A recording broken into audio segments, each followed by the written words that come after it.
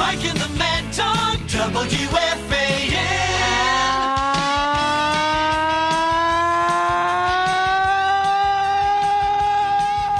Good afternoon, everybody. Shut up.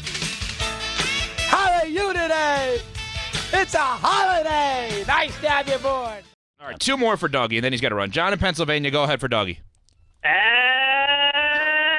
good afternoon, everybody! That's pretty good. That is pretty good. All right. How are you today? That's pretty You know, good. Dog, I love a good underdog story. I like reading about presidents. I like James Buchanan as a man from Pennsylvania myself, never married, had to do the whole presidency himself. I was wondering who you think I should read about for a good president's underdog story. Yeah, read about, that's a good one, 1848 to 1852. I read that. I think that's... Oh, yeah. I read that on the train yesterday. Yeah, I'm sure you did. Yeah. I believe that's Polk.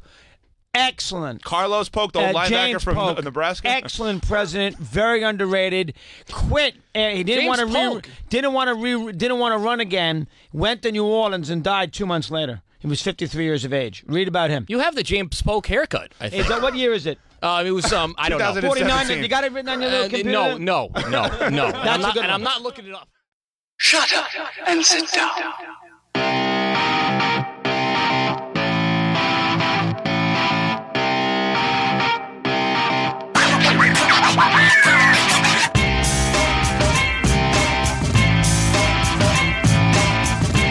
You're listening to The Bridge, keeping you connected with all things sports.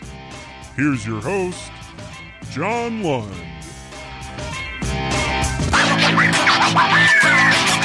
Hello, everyone. You're listening to The Bridge, keeping you connected with all things sports. I'm your host, John Lund, the multimedia sports enthusiast, bringing you this sports show. What's it like to write about baseball and beer? We'll talk about that and whatever else I happen to have up my sleeve on episode 74 of The Bridge.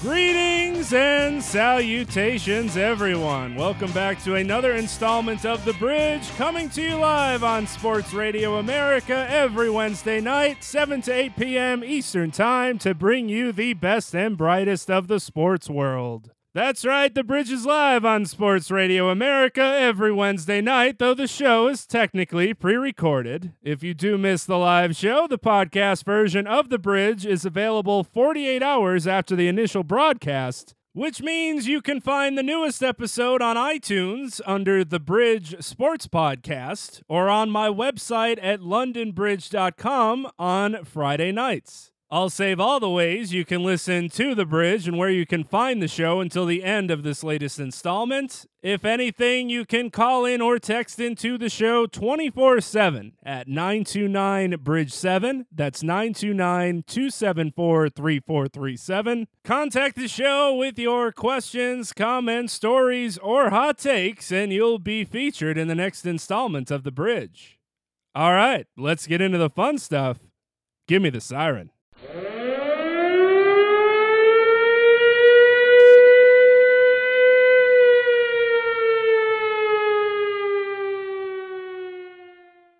In lieu of the Mike and the Mad Dog 30 for 30 set to premiere on ESPN on July 13th, I thought I'd start the show off with a throwback for this week's opening segment that will plug that show with my ode to Mike Francesa, which was read at this past FrancesaCon in March as part of the Zon for Good contest that I ended up winning and received nothing for in return. You'll hear that monologue as well as some back and forth with the MC for the evening and famed Christopher Mad Dog Russo impressionist Mike Benevento. Here's this week's throwback edition of Sports News Read Like Real News.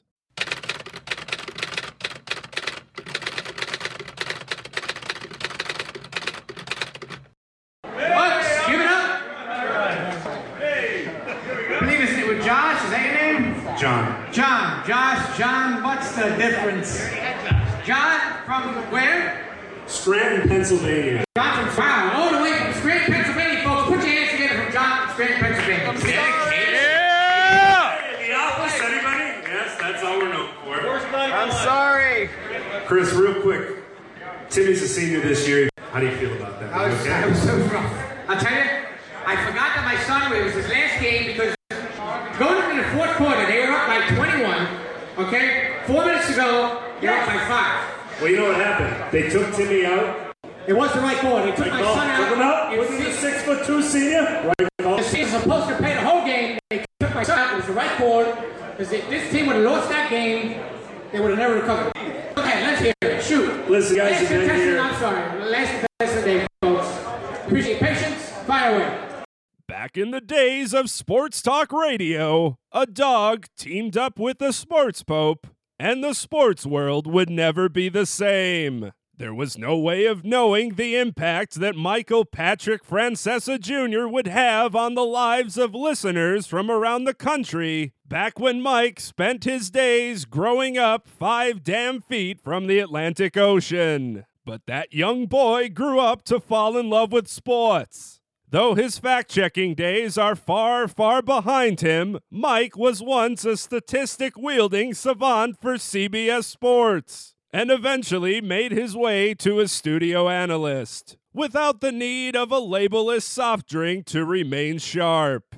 His success from making bold predictions that often failed to come to fruition brought Mike to the radio airwaves, and a relaunched station, WFAN.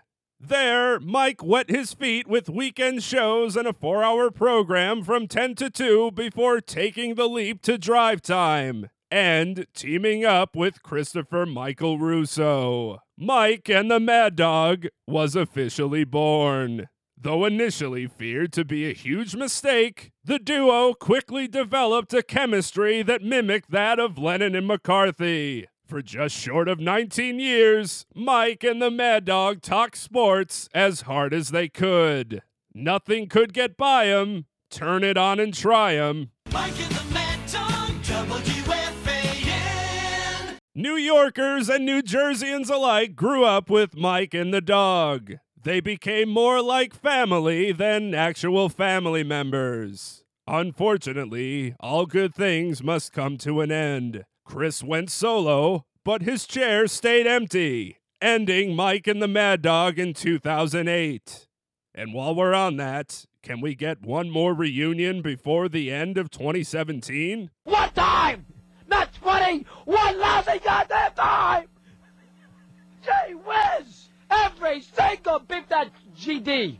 Every single time. Though Chris left Mike, would you be worried? Mike indeed was on and afforded us with even more knowledge that we never knew we needed. After all, Mike knows every star athlete to have ever played in the last 30 years and has been to every important sporting event in the last 30 years as well. Despite his sports knowledge, he never did decide to become a head coach. We learned that the Mink Man and the Mons deserve a 6-figure payday for putting up with Mike. That Andy Pettitte is a starting pitcher. That it would take a Jets receiver 3 years just to gain 157 yards. That an old report is much different than a new report. That it's fine to take a quick doze during an interview, okay? That it's fine to have dead air. Okay. That it's perfectly acceptable for a first-time caller, long-time listener, to wait on hold for an hour and a half just to get told to get lost. That Michael K., well, you know. Hey. Nobody cares about him. In a radio world where Diet Coke flows freely like the rivers of Babylon, and work vacations last just about the entire month of August, there will never be another number one. Number one! Number one! Number one! No one will ever have the same ratings, longevity, resume, and paychecks. However, Mike will remain a part of our lives. Mongo Nation will live on and continue to grow.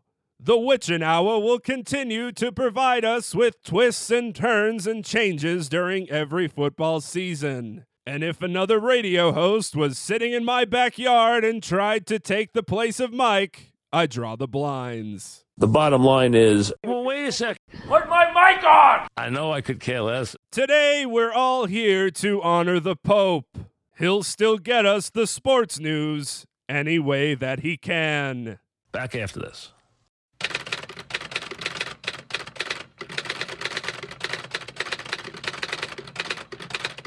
Let's take a quick break to buy some Diet Coke.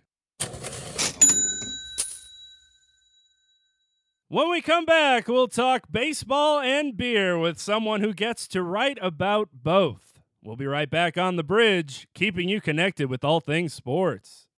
As you heard earlier in the show, you can call in or text in to The Bridge at 929-BRIDGE-7. That's 929-274-3437. Leave a voicemail or text your questions, comments, stories, or hot takes, and you'll be featured in the next installment of The Bridge. Now, we do like to pose a question each show to help give you the urge to call in or text into The Bridge. This week, we want to know, what is your favorite beer and why? I hope you didn't miss us too much while on vacation for Independence Day or Independence Week, as it turned out. A quick housekeeping note for what the next couple of weeks might end up looking like. In trying to find a guest for this week's show, I also ended up scheduling tentative interviews for future weeks as well. So in upcoming shows, you might be hearing a voice from SiriusXM and ESPN Radio,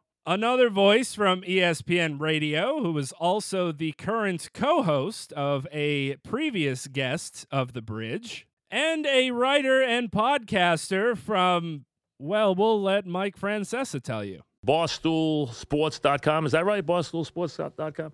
So keep an eye out for all of that excitement coming up this summer. For now, we had the pleasure of chatting with Eno Sarris, the man who gets to write about baseball for Fangraphs and also gets to write about beer for October. Eno has written about baseball for a slew of different platforms, and we'll talk about how that came to be, as well as getting to write about beer and combining both those passions into an ebook as well. We'll also discuss some bigger picture topics in baseball and some things that he's learned from the access he's been able to have in talking to some professional baseball players along the way. So it was a great conversation about him, not only about beer, which is always fun to get to chat about, but he's been around the game for a long time and had some pretty great insights on some of the bigger things going on in Major League Baseball. You can find him on Fangraphs and follow him on Twitter. Eno is at Eno Sarris. That's ENOSARRIS. And without further ado, let's get into that interview. We're here with Eno Sarris. He writes about baseball for Fangraphs. He writes about beer for October. We'll talk about both those things. He's been kind enough to join the show. Eno, thanks for coming on. How are you? Thanks for having me on. I'm doing pretty good. As we mentioned just before coming on, the most exciting thing to watch now on television while baseball is in a break is tennis. So we'll try to make things a little bit more exciting for those that really need their baseball kick.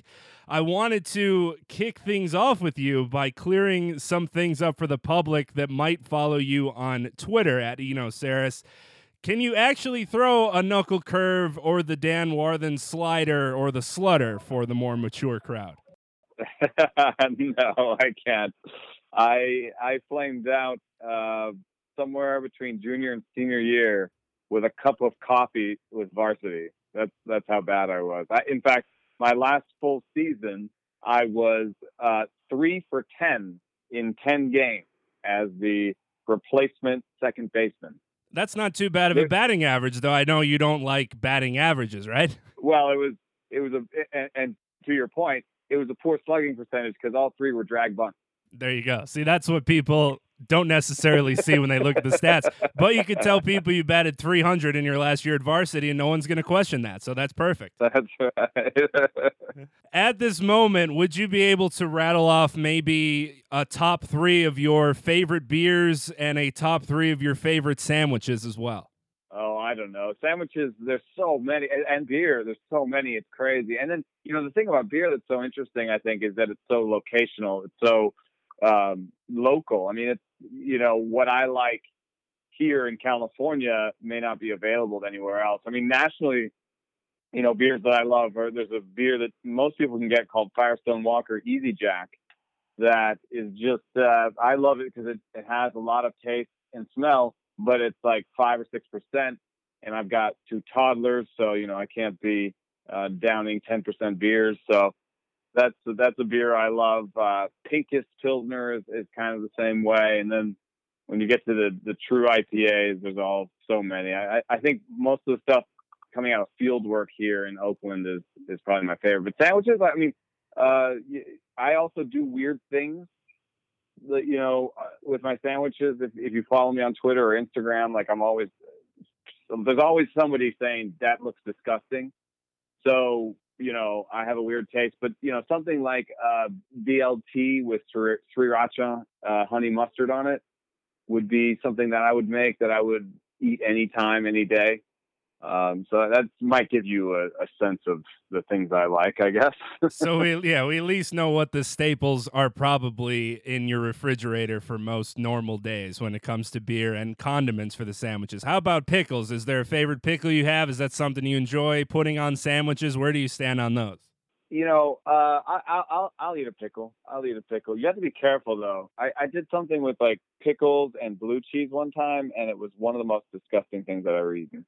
That doesn't sound very good. You're right. No, and one of the things it is when you make sandwiches like I do, which is just have a lot of ingredients around and just try different things.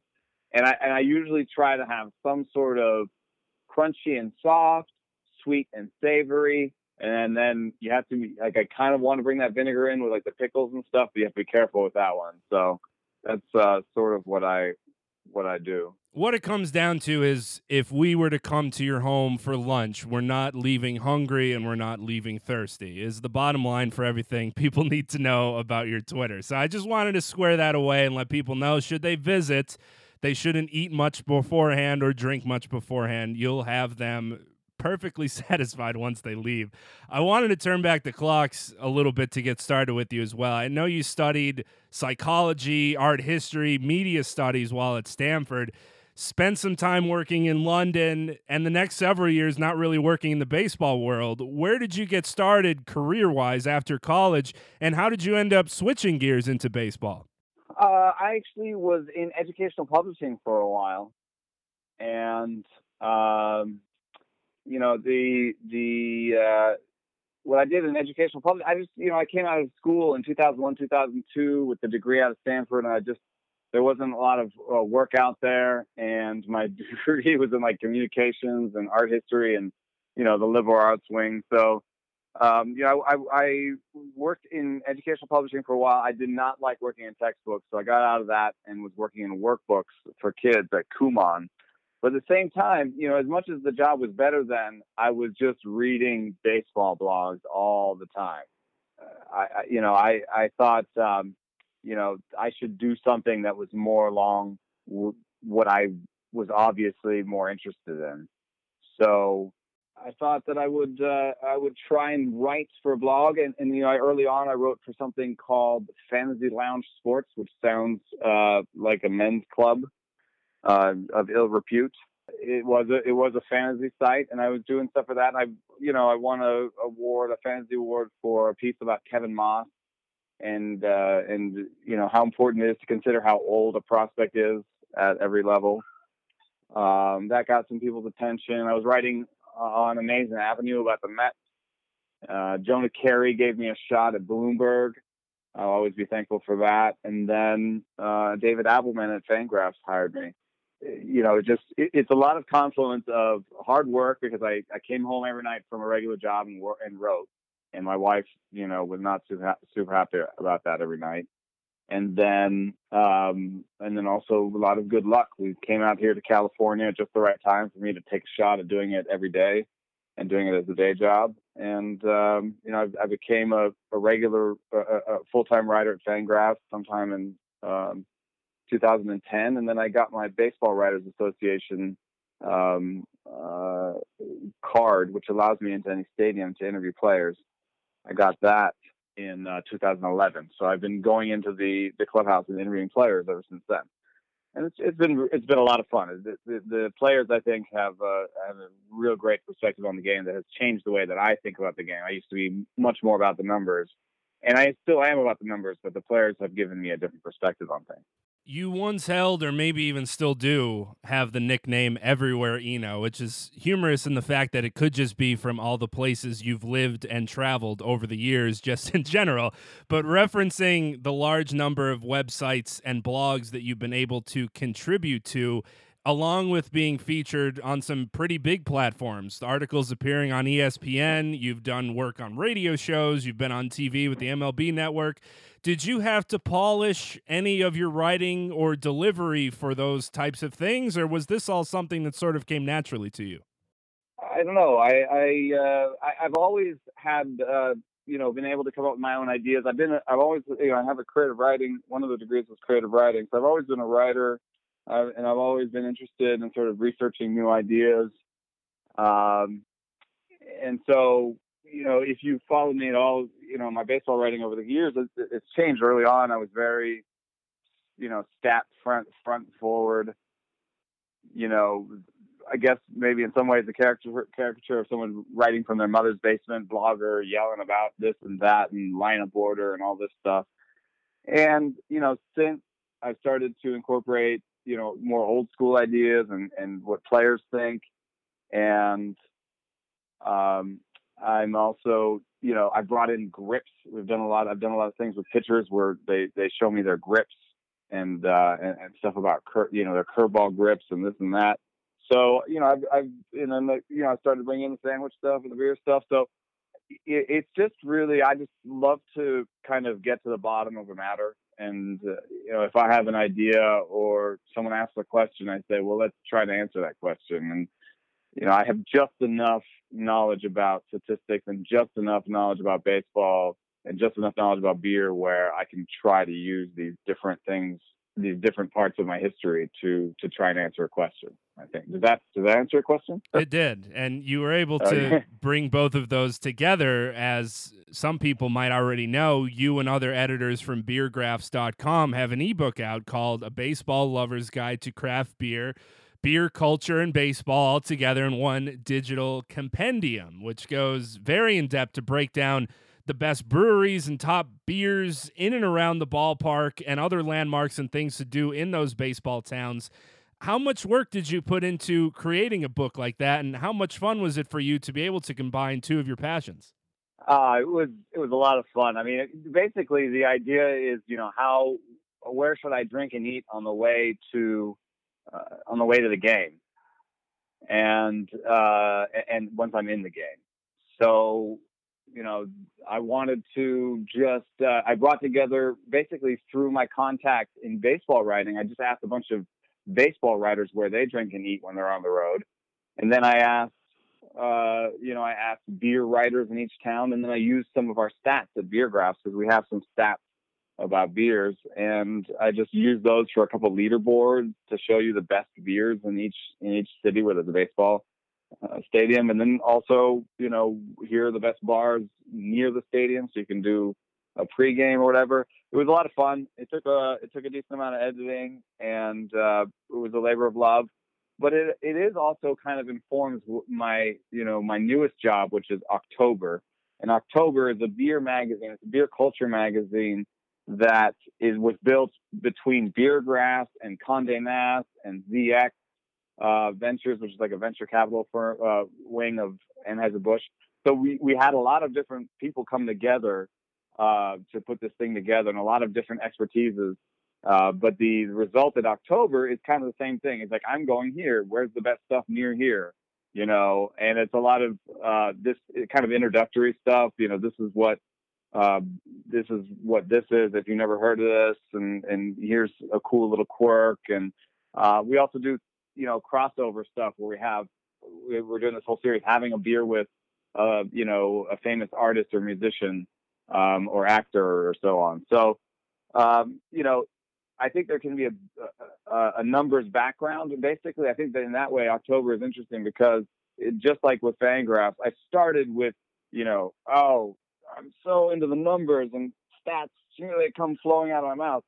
But really, in the end, what you want to do is tell a good story. And in order to tell a good story, I think a lot of times you want to bring the numbers in. You say, here's this cool thing. This is 20% better than average, or this is the best thing here, or this, the numbers say this is the best thing in the South, and you can bring that in, but that's not the whole story. The whole story is what went into it, the personalities that are going on in it, why this thing is so great, sort of as a narrative or as a human being. Because as human beings, we use the numbers, but the stories are really capture our attention, I think. Based on what you've either experienced or researched within writing that ebook, are there some specific beers or overall ballpark selections that stand out to you as some favorites? Yeah, I mean, San Diego is pretty amazing. You have in San Diego the just a confluence of some of the best beer around the park, and then a park that has been proactive in terms of bringing beer into the park, and not only bringing big partners like Stone and Ballast Point and those guys, which are great, and I love that they're there, but also bringing smaller partners and having special one-off kegs that come on Fridays. They have a thing called Frickin' Fridays. Them in Seattle, they're one of the few places that do that. Frickin' Fridays, a really cool idea where it's like you go on Friday and there's going to be a small batch. There's going to be a small batch beer there from someone doing something cool. So those two are the ones that stand out. But AT&T in San Francisco has a cool thing called the Public House, which is basically like a real craft beer bar, like one of those craft beer bars that have the chalkboard, because they run through beer so quick and they're just crossing it out and they're just moving quickly and bringing in cool stuff. That's attached to the park, and you can bring beers into the park and go back and get more. So it is a little bit. It's not quite in the park because you kind of have to walk back towards the gate a little bit, but it is also probably the best beer selection in any baseball stadium. So, there's little quirks to each park. Chicago, where the White Sox play, is great. Citi Field has some good things about it. Phillies ballpark is pretty good. Citizens Bank. So there's some pretty good ones. And then the worst ones, Yankee Stadium. Oh my God, so bad. Wrigley beer, just terrible. Dodgers Stadium, terrible. And what's interesting about those is those are good teams in interesting ballparks, and maybe they just don't care, but it hasn't hurt their attendance numbers. Maybe it has hurt Yankee Stadium a little bit, but it's obviously not the most important thing to somebody at a baseball stadium. But as you can see from San Diego, they get decent attendance, even though their team has been pretty bad. Yeah, if you're looking to get a decent drink, maybe at a lower end price, and also watch the baseball game, at least in New York, perhaps going to a Brooklyn Cyclones game and then going to the Coney Island Brewery is your best bet, because at Yankee Stadium, it's not always fun to drop as much as they'd like for, say, a Coors Light or something that won't be as tasty as Coney Island. So on the East Coast, we have that going for us, at least, if people want to do that. Just be careful if you're going to the game after you visit the brewery, of course. Have you considered opening up a bar or a sandwich shop, maybe even going as far as to also writing another book or novel or doing something in the teaching world, because a lot of what you do is focused around learning as well? Are there other projects that maybe you can foresee yourself doing down the road that also incorporate what you're doing now, just at a little bit of a higher level? Yeah, I'm one of these guys that has more ideas than he has time, so I have talked to a couple people about trying to teach math to kids using fantasy baseball. That's been something that has been sitting in my mind for a long time. I now have this 5-year-old and a 2-year-old, and I think about the education a lot more these days. I have an agent. We've talked about doing a book on grips. However, I really want to get the idea right, and to some people it's too small of an idea. Just the way the pitcher holds the ball. But I think it could be done really beautifully, and maybe some sort of coffee table type book where you just have really interesting pictures of pitchers with their grips, and have a little content in there about the grips and its meaningfulness. Or we make it more instructional for kids and talk about, or for guys in college and high school and in the minors, talk about the benefits of grips and talk about maybe the physics and your arm slot and how your grip plus your arm slot and your velocity, how all these things make movement. And so if you like this arm slot, maybe you should switch to this kind of grip. That could be something I could do. So, and then lastly, I would love to open up, like a beer and sandwich spot here in Palo Alto. I have a couple ideas about the kind of format that it could take. That would be great. So, I'd like to clone myself. It'd be kind of fun to have a couple different me's working on different projects. But there's always getting up in the morning and putting your pants on and making sure your kids are doing okay. Right. And they get a little older, they can start working for you when you open up these places. So you have a lot more time to develop things like that. And though I'd love to continue talking about beer, we should hit on some of the things that you're well versed in the baseball world. And you mentioned that you're able to get a lot of access, and you are surrounded by a couple different ballparks living in California.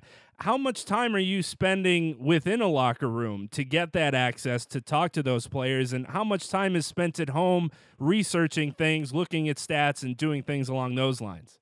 It's a moving number. It's a thing that changes a little bit. But this year, I'm basically in the park on Tuesdays and Fridays, and whoever's home, the Giants or the A's, I just go there, and that allows me to see a new team twice a week usually.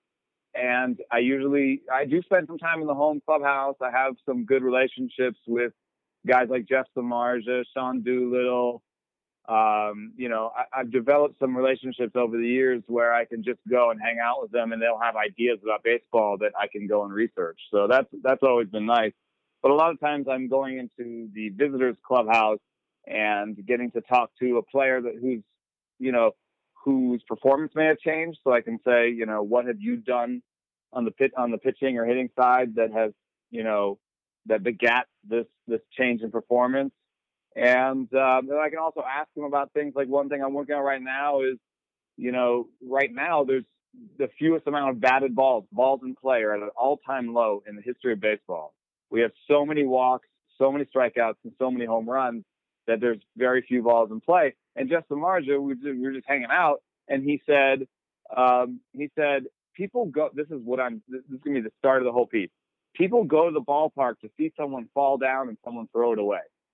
And so he's arguing for more balls in play. And so I've asked him and a few other people that I think about the game the same way, to give me ideas about how we could change baseball to have more balls in play, if that was something we wanted. And I kind of agree, because if you think about it, if you're at home, you can see, curveball, fastball, here comes the breaking ball. You can kind of play along. You can see velocities. You can see where people are playing in the field. When you're at the ballpark, you're eating a hot dog, you're drinking a beer, you're talking to your friends.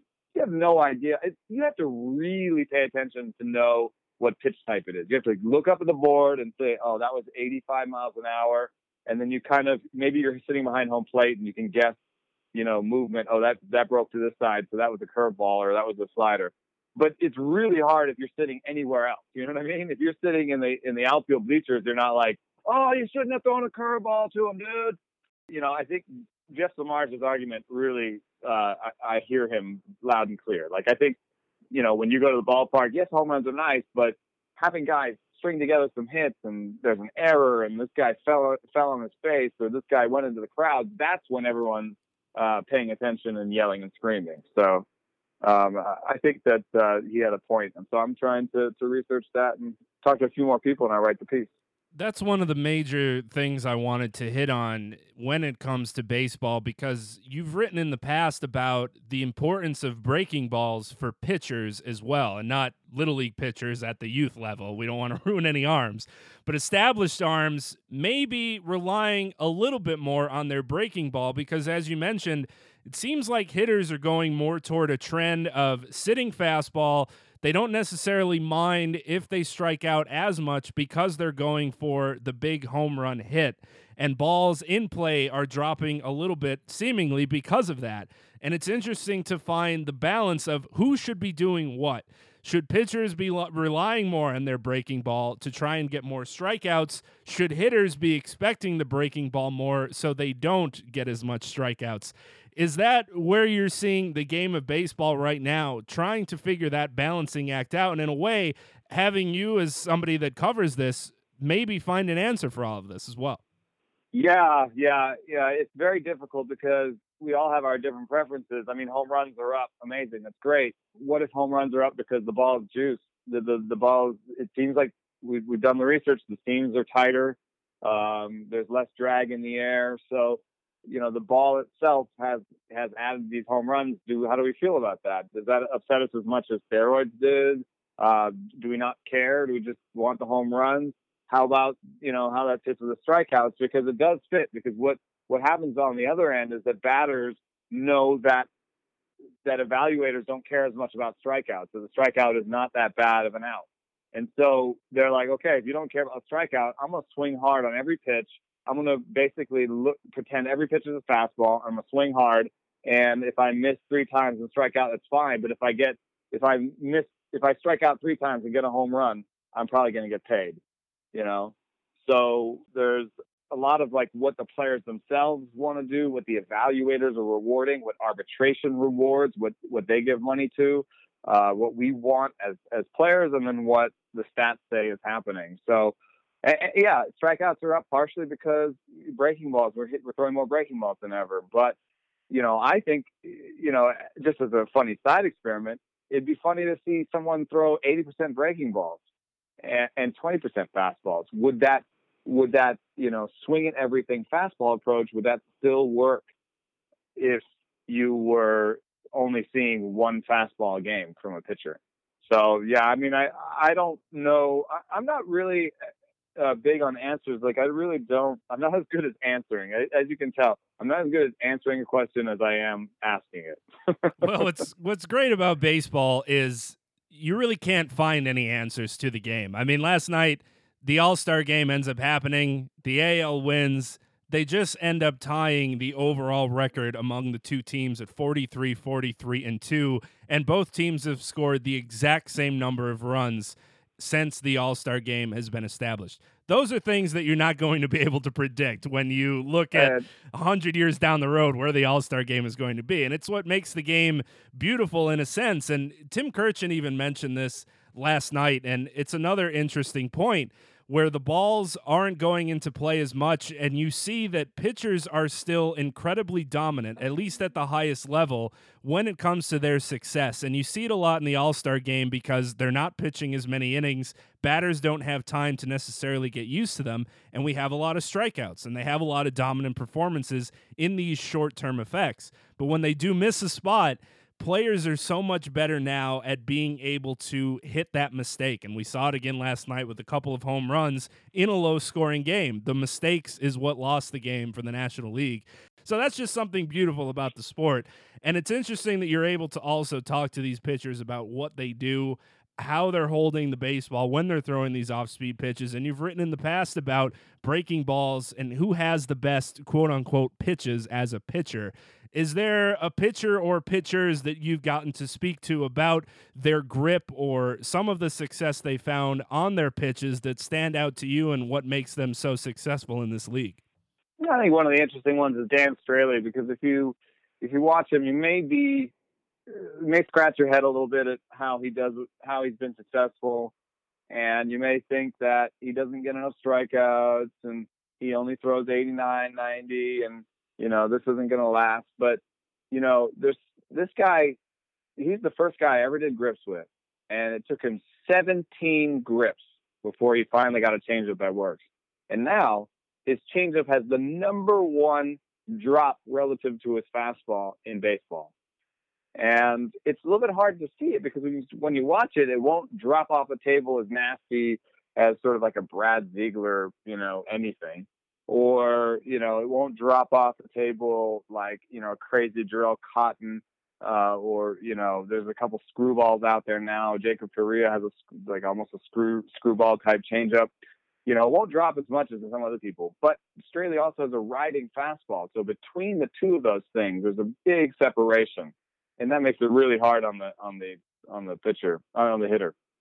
And so, on top of that, I know from talking to Straley so much over the years that he's doing his very best to think about, the ability to throw any pitch in any count, commanding any pitch to either side of the plate, throwing change-ups to righties, throwing any pitch to any type of batter.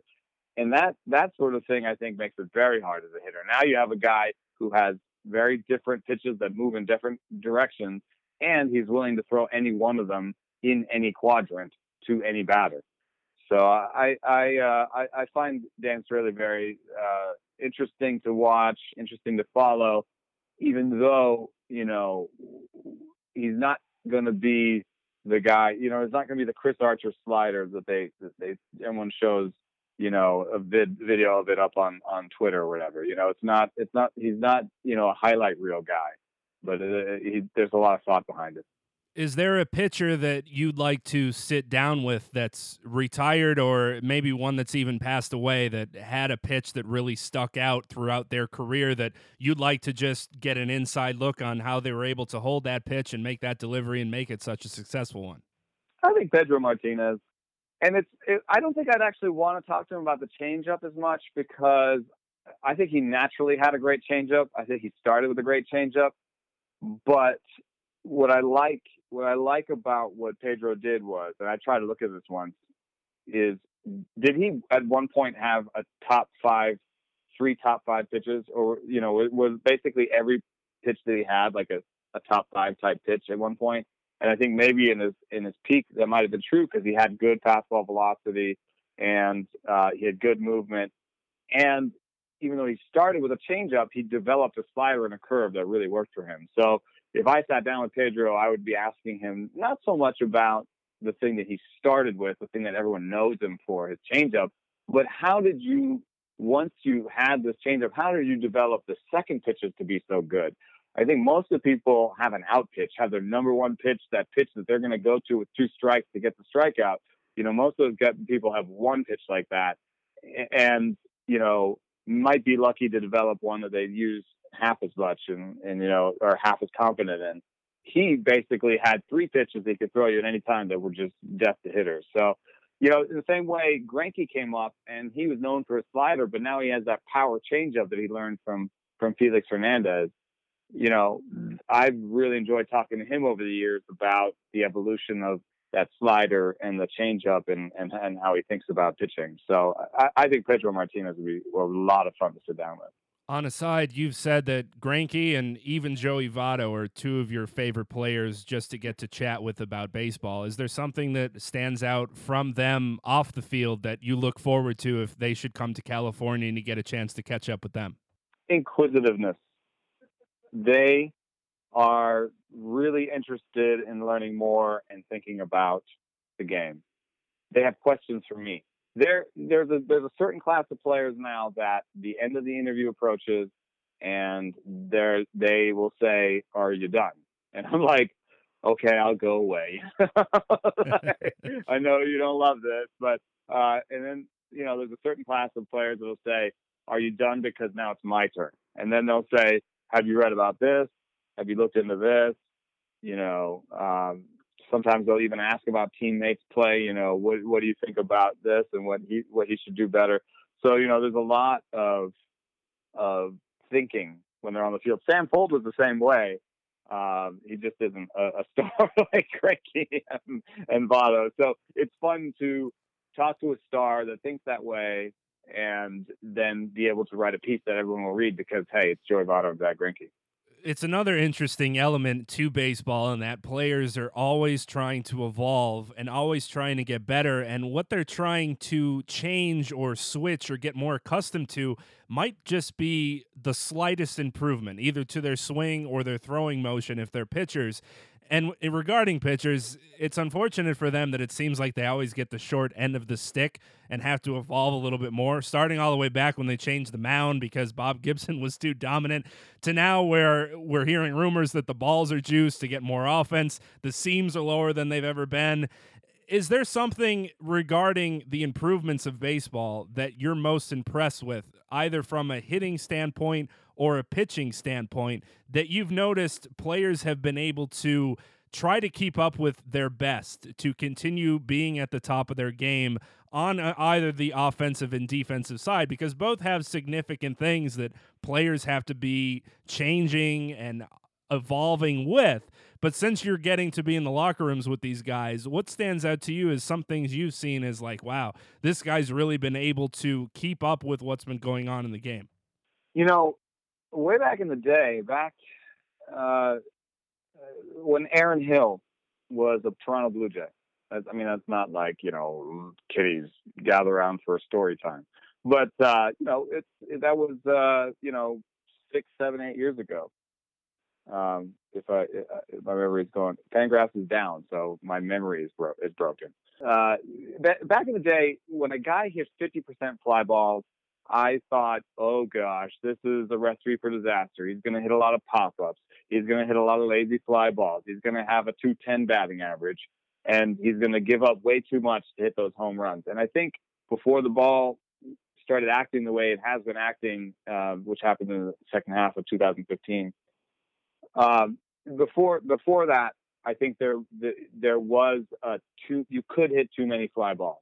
So that Aaron Hill, Jose Bautista type, a lot of times they had that 210, 220 batting average and it did steal from their on-base percentage, and they did have pop-ups, and they did have problems. And I think it was partially because the ball just wasn't flying as far. Now you'll see a lot of guys, 50% fly ball rate, that are willing to go there. So Cody Bellinger, Yonder Alonso, these are guys that basically, I think, saw an opportunity. I've interviewed them, and they said they saw an opportunity, and they decided to change, and just basically almost with intent, just by saying, instead of thinking about hitting a line drive to the shortstop, I'm going to think about hitting it over the shortstop. So just by changing the way they think about the game, they're able to sort of change their personal mechanics and do something that in the past has been risky and more of a negative, but now totally works. You can totally have a 40, 45, 50% fly ball rate in today's game, and it works because the ball goes further, and if you have enough power, innate power, you can hit it out. And those are the things that we know statistics don't tell. What goes on in the off days and the batting cages, on the pitching mounds when they're getting their throwing days in, what adjustments players are making. And it's interesting now, just dealing with the home run derby and some discussions that were had immediately after it with how far the baseball is traveling, with guys like Giancarlo Stanton, Aaron Judge, hitting the ball more than 500 feet, almost without effort sometimes. Just a normal swing and the ball is shooting off and going 450 feet. And we hear stories from yesteryear, days even going as far back as the dead ball era, of guys hitting the ball well over 500 feet. I remember growing up hearing Mickey Mantle once hit a home run more than 600 feet, having these stories told over time that just don't seem like they would be plausible now just because of the way the game has changed. And this is sort of a long-term looking at stats and maybe what people will be able to figure out, though it would involve a lot of work to have some fun down the road. With no two stadium really being alike, home runs are almost unique to where the players are, and there's so many different factors within baseball, like temperatures and conditions, and that all affects numbers slightly, whereas in other sports that are more black and white, where a football field is 100 yards, a basketball court is the same distance, those stats maybe are a little bit easier for people to digest. Do you ever think we'll see someone, when it comes to baseball, try to maybe develop a median field or a controlled atmosphere where all of these players would be able to be grouped together? And in dealing with home runs, for example, see how far they would have hit a home run in X field, or even going back to how many home runs Barry Bonds would have had at the Polo Grounds, or how many home runs Yankees players would not have had with the short porch. Those long-term stats, do you ever think there'll be something that's put together to maybe give a better perspective to the game of baseball and have a little fun with it as well? Yeah, I've seen some interesting things. Like, I know that we took framing stats and went back in time and tried to ask who were the best framers even before we had some of the inputs that we have now. And I do think that a lot of the research that we're doing is about trying to create a level playing field for all players so that we know how to best compare them. I don't think that we're necessarily that awesome about it because, right now, Nolan Arenado to me is the best third baseman in baseball. However, the numbers that have been park and league adjusted and have all this stuff in there to the level of the playing field, the numbers say it's more Justin Turner, or at least over the last 365 days, and certainly this year. So I just find that hard to digest. I'm like, maybe we're penalizing Coors Field players too much, and there is some evidence of that if you start to really poke at the numbers. So I think this goes back a little bit to what you said about baseball not providing answers so well, because it is so complicated, and we do try to take all these things into account, but there are so many, and a lot of the things that we're doing now that can actually help level the playing field. We have data on how far the ball flew, how fast it flew, which direction it flew in particular, and spins and all that stuff. That stuff will help us, but we don't have that for the past. So we can't ever completely go back and say, well, Babe Ruth was hitting it at 100 miles per hour exit velocity, so he was basically the Stanton of his era or whatever. There's some things we won't be able to do. But, I've seen some interesting things about trying to go back and use the data we have and to kind of extrapolate from that and put things on the same playing field. One of the things that we do have at Fangraphs that I normally like, I just think that right now it's in an interesting space because of the ball and everything. But the weighted runs created plus is a stat I like because it's park and league adjusted, and it takes into effect your walks and all that stuff, and it weights everything in an empirical fashion.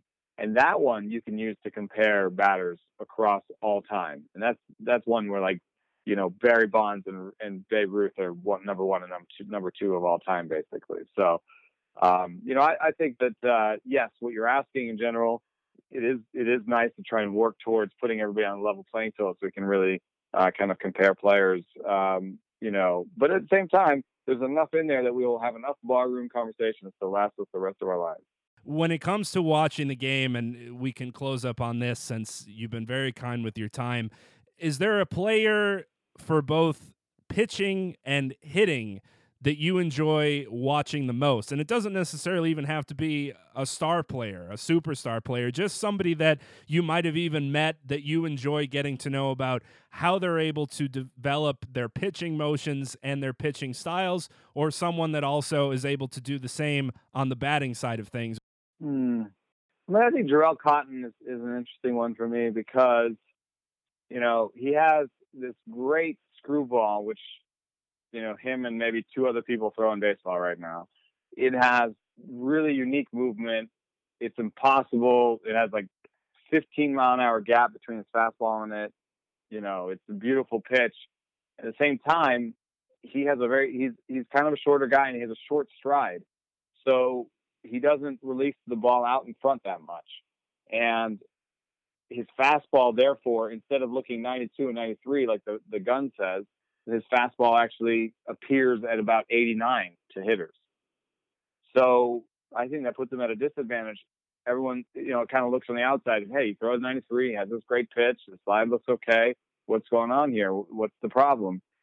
And having talked to him, I know that he's frustrated, and I can see him try to work through these things and try to figure things out. And at the same time, I'm not sure, he may physically not be able to release the ball close to home plate and may not be able to change that. So he has to he has this amazing pitch that makes him fun to watch. He also has a fundamental flaw that makes, that he has to overcome somehow. So it's either going to be command or sequencing, or he's going to find his way out of it. And as much as his results haven't been great this year, I have enjoyed watching him because at the very least you can watch that one pitch and go, wow, that's an amazing pitch. And then, struggle is real. We all have struggle. In our own lives, we all struggle. So in some ways I like, I'm not trying to say I like to watch him struggle in some sort of statistic way, it just makes them relatable to me. I'm like, oh, yeah, I got days where everyone's yelling at me too. So, to watch him kind of try and work through it. And he's such a nice young guy. And he's from an island. I was born in Jamaica. He's from the Virgin Islands. So, I feel some sort of affinity to him. I mean, this is like, I think, how fandom works. Yeah, we can have like a statistical component to it, but a lot of times it ends up being, like, oh, he went to my high school, or, oh, I love that one pitch that he has. And that's fine. That's great. You should have your own unique interaction with baseball, I think. So with all you've been able to learn from baseball, both on the pitching side and the hitting side, do you think you'll be able to develop your children into the best ball players that we've ever seen, if you could put everything together? I'm not that kind of parent. I said recently, I would rather that my kids were happy than they were successful. And I know that success, is wrapped into happiness, and I do want them to work hard, but I want them to work hard at what they want to work hard at. I'm not going to be, I'll ask them, hey, do you want to go swing the bat? And if they don't want to go swing the bat, then they don't want to go swing the bat. So, I'm not going to be, I'm not going to tie their right hand behind their back so that they become left-handers. I'm sure there's not a dull moment in your house is what I'm getting at, right? Every day's busy. The two boys, 5 and 2. No, there's not a dull moment. Well, thanks so much for taking some time away from that to talk some baseball. It was great getting your insight on some bigger picture things around the game and some of the different things that go on behind the scenes that people don't necessarily get to see on a box score or on their TVs. And it's been great reading your work at Fangraphs. I'll attach all the different places that people can find your work within my show notes as well, so they can keep track on some of the different things you'll be working on in the future. We'll have to talk about what's actually going on in baseball down the road. But like I said, it was nice to learn about some of the things you do with the players off the field, some of the things you're able to put together on Fangraphs. Continued success with that and keeping us in tune with the game, and hopefully we can catch up again down the road as well. Okay, yeah. Thanks for having me on, and thanks for listening. That's going to do it for The Bridge. You can listen to this show and all previous shows over on my website at londonbridge.com. That's LUNDINBRIDGE. You can also follow me on Twitter under that same handle at LondonBridge. You can find The Bridge on iTunes by searching for The Bridge Sports Podcast. There you'll find the newest episodes of The Bridge every Friday night, and be sure to also subscribe, rate, and review. You can also find episodes of The Bridge on Stitcher, SoundCloud, Google Play, and on the TuneIn app on Wednesday nights by searching for Sports Radio America. In the next installment of The Bridge, we'll dive into some more Major League Baseball, see what's up in the NBA, circle the wagons of the National Football League, and whatever else I happen to have up my sleeve. On The Bridge, keeping you connected with all things sports.